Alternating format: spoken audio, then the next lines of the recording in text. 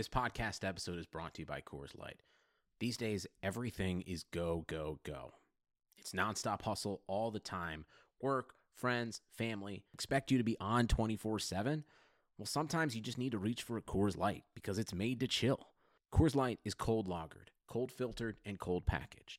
It's as crisp and refreshing as the Colorado Rockies.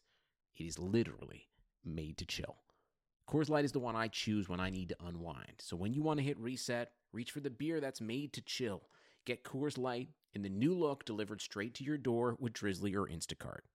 Celebrate responsibly. Coors Brewing Company, Golden, Colorado. All right, last but certainly not least of the Browns' picks, at 211, they took Demetric Felton, who is a running back, wide receiver hybrid, who the Browns have talked about making a running back first and foremost because they do some fun things with that position.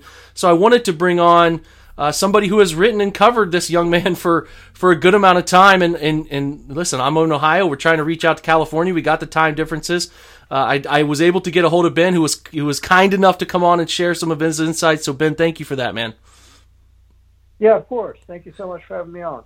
Of course. Let's talk about Demetric. Talk to me about covering him at UCLA, a little bit of what the Browns are getting with this football player in terms of what he does on the field. Yeah, he's had a real storybook rise, but I guess I should start with just a tremendous person, really humble, really soft-spoken, low-key, not a me-first kind of guy at all, really, really puts the team first, and just the kind of guy you love watching play and have to root for from the minute you get to know him a little bit. He's had just such an incredible rise. I'll tell you a little story.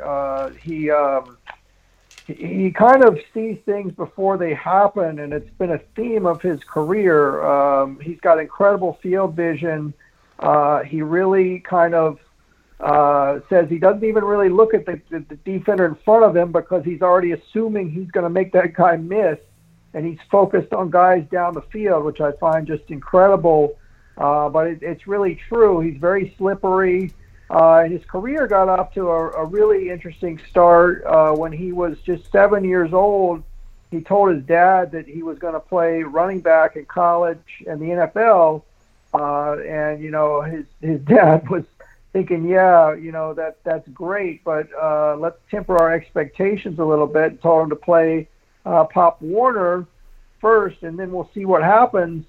But interestingly, he came outside one day with the football he slept with, waved to his dad, who was mowing the grass. The dad shut the lawnmower off. Little Demetric announced that he had prayed about it and was told it was okay to play tackle football. And his parents said, okay, we got to let him do it.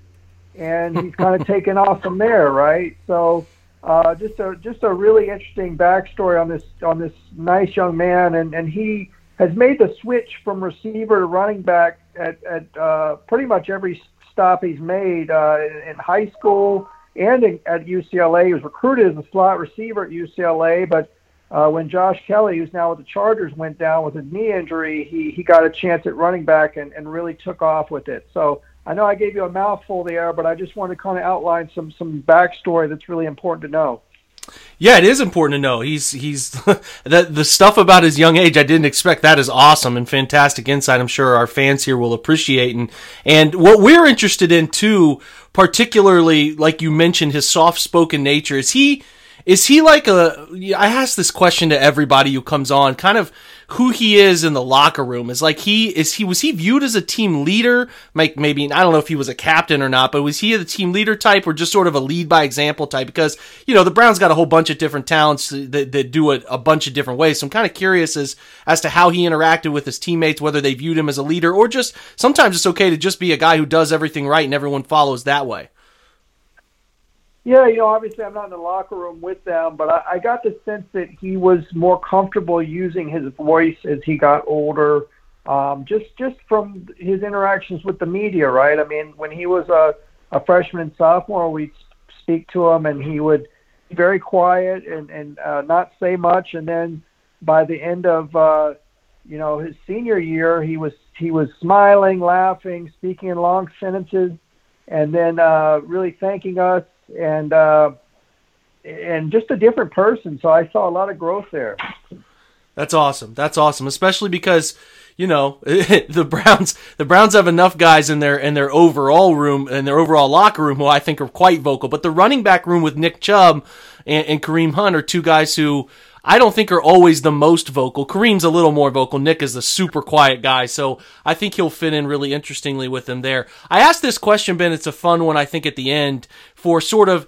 He's a 6th-round pick, and, you know, I think it's going to be a challenge anytime you're a 6th-round pick to make a roster. So if a scout kind of came up to you, Ben, and said, how does Demetric Felton make his mark in the NFL? And for you kind of analyzing what you think he ultimately does to leave an impression and make a roster, whether in Cleveland or eventually somewhere else, hopefully in Cleveland for the long term, like what's his selling point as a player that's going to have him sticking around the league for a long time? Well, he's not only is he tremendously slippery, he's tremendously versatile. I mean, UCLA used him. He can return kickoffs. He had a 100-yard kickoff return against Washington State. He can line up in the slot. He can take handoffs.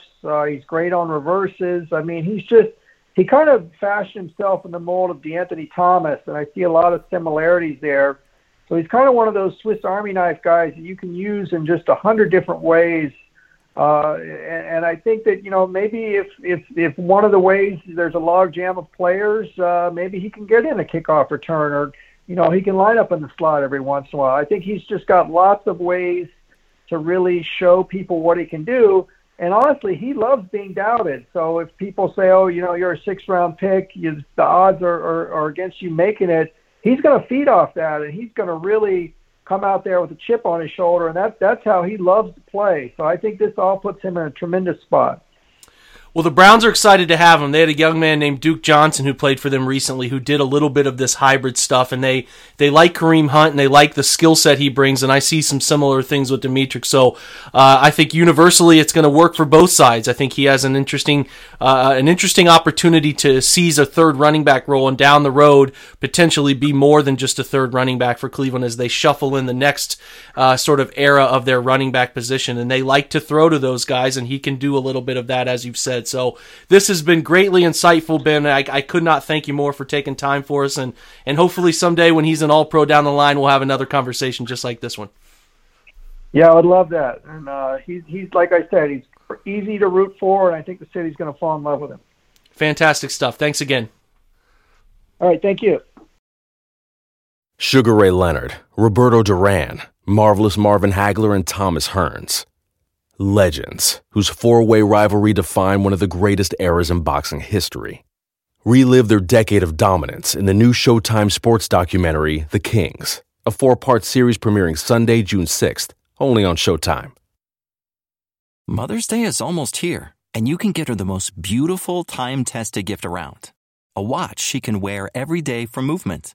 Whether mom's into classic dress watches, rare and refined ceramics, or tried-and-true bestsellers, Movement has something she'll love.